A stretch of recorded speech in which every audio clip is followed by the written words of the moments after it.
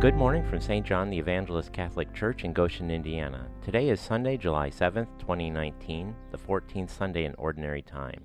Father Jose Arroyo explains how the disciples' example in today's Gospel helps us deepen our trust in God, even when facing life's tribulations.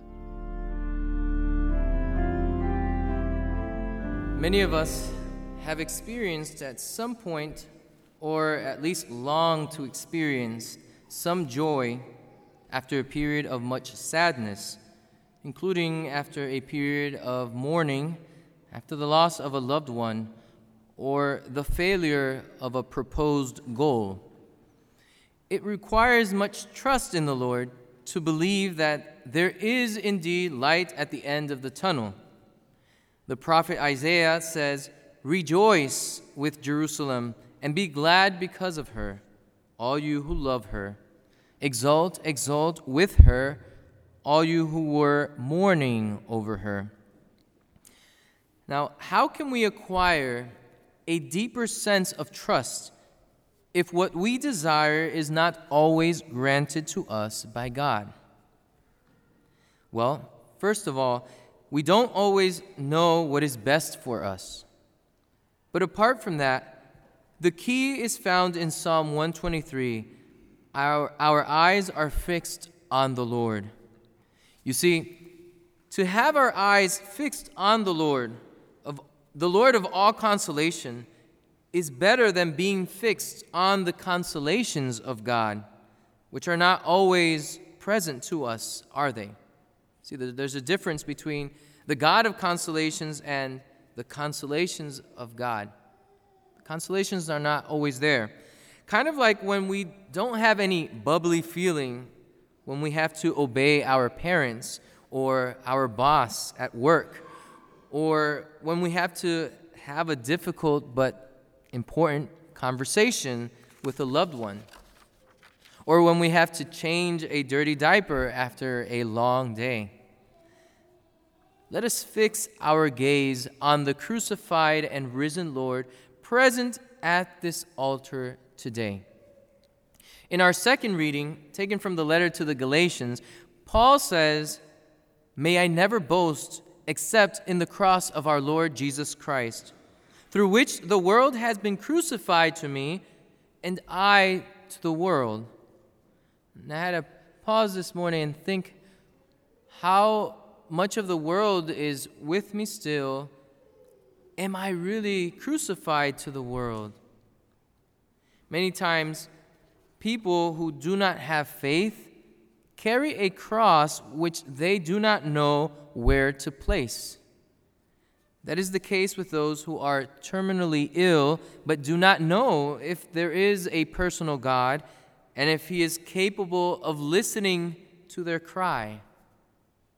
How sad for an atheist or an agnostic to suffer, yet do not have this faith that will sustain them, that will encourage them throughout their battle.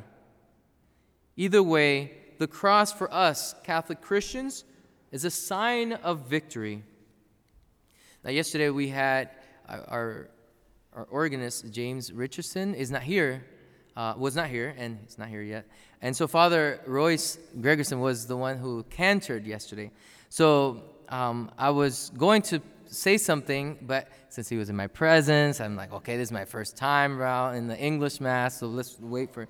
So when I got to the point, it said, St. Paul says in the second reading, "From now on, let no one make troubles for me." I said, oh my goodness, this would be a great Episcopal model. So in case he becomes bishop one day, I'm going to suggest this to him. That could be his Episcopal model. "From now on, let no one make troubles for me." Yeah, right. Actually, in New York, I took care of a Franciscan priest. You may know his name. His name is Father Benedict Groeschel. So he was on EWTN. I said, "Father Benedict," I took care of him for a year after his car accident. I said, "Father Benedict, can you believe in Latin America there is a church called Pare de Sufrir, which means stop suffering?" And without missing a beat, he's like, "Good luck." Today's gospel begins immediately after the final verse in last Sunday's gospel. So to put it into perspective, into context, it ended last Sunday like this. No one who sets a hand to the plow and looks to what was left behind is fit for the kingdom of God. Now this Sunday, after strong language about the difficulties of discipleship, Jesus immediately appoints 72 people to go ahead of him to every town and place he plans to visit, proclaiming that the kingdom of God is at hand. He is the kingdom of God. He is the King within us. He is God with us, the Emmanuel. Now he sends them in pairs. And he sends them in pairs because the law of Moses, in the law of Moses, 2 witnesses were needed, were required for a testimony to be credible. And honestly, it was probably also safer to travel in pairs. Jesus admits it will be difficult. Like it is difficult for us, isn't it? That he is sending them out like lambs among wolves. Yet they are to bring nothing with them, not even a money bag or sandals. You know, when we travel, we're like, well, I'm going to put this in, I'm going to put that in, just in case. And then after a while, you're like, oh my gosh. When you come back, you're like, I didn't even use half of it. But that's how we are, right? And they were not to greet anyone on the way so as not to be distracted from their mission. As often we get distracted from our mission. What is God's will for us? Well, we have to, some people ask me that, well, you have to look at what's your state in life. If you're married, then you have to do things as a married person would do. If you're single, the same way. Problem is when we swap it around, right? When they enter a house, the apostles, these 72 disciples, their message was simply peace, shalom. And the response they will receive may be positive at times, but other times negative. Either way, they are to know that the kingdom of God is at hand. Whatever you're going through, just know that God is still here with you. He accompanies you, and he's still present at this altar in the Eucharist. Now, they are not to demand special treatment, but eat and drink whatever is given them. They are to stay in one house and are not to look around for one that provides better accommodations. They are to heal the sick as a sign that the kingdom of God is at hand for them.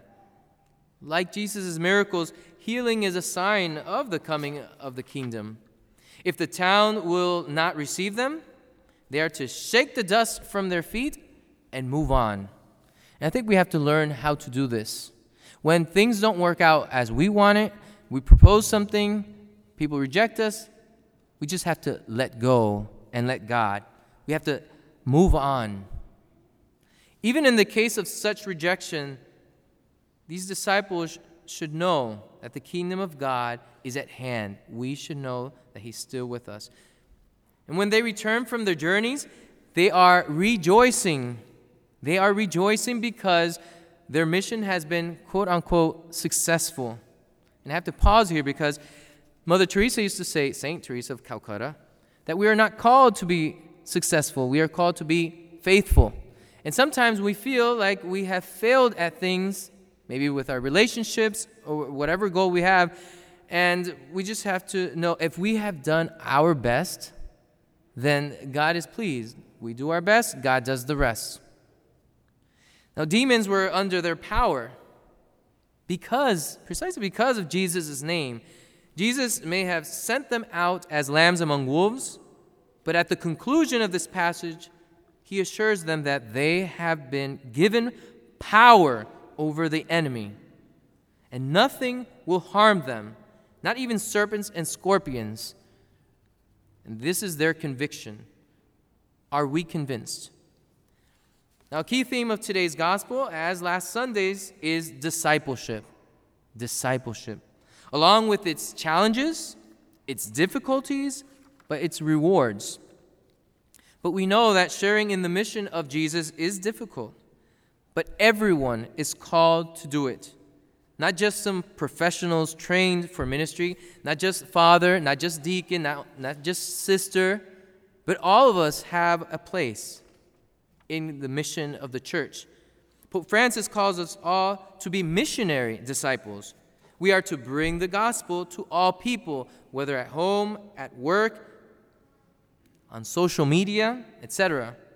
Even for us today, the harvest is plentiful. May Our Lady intercede for us today. May we hear the Lord call us today by name and follow Him. May we live out our missionary vocation and be a joy to one another.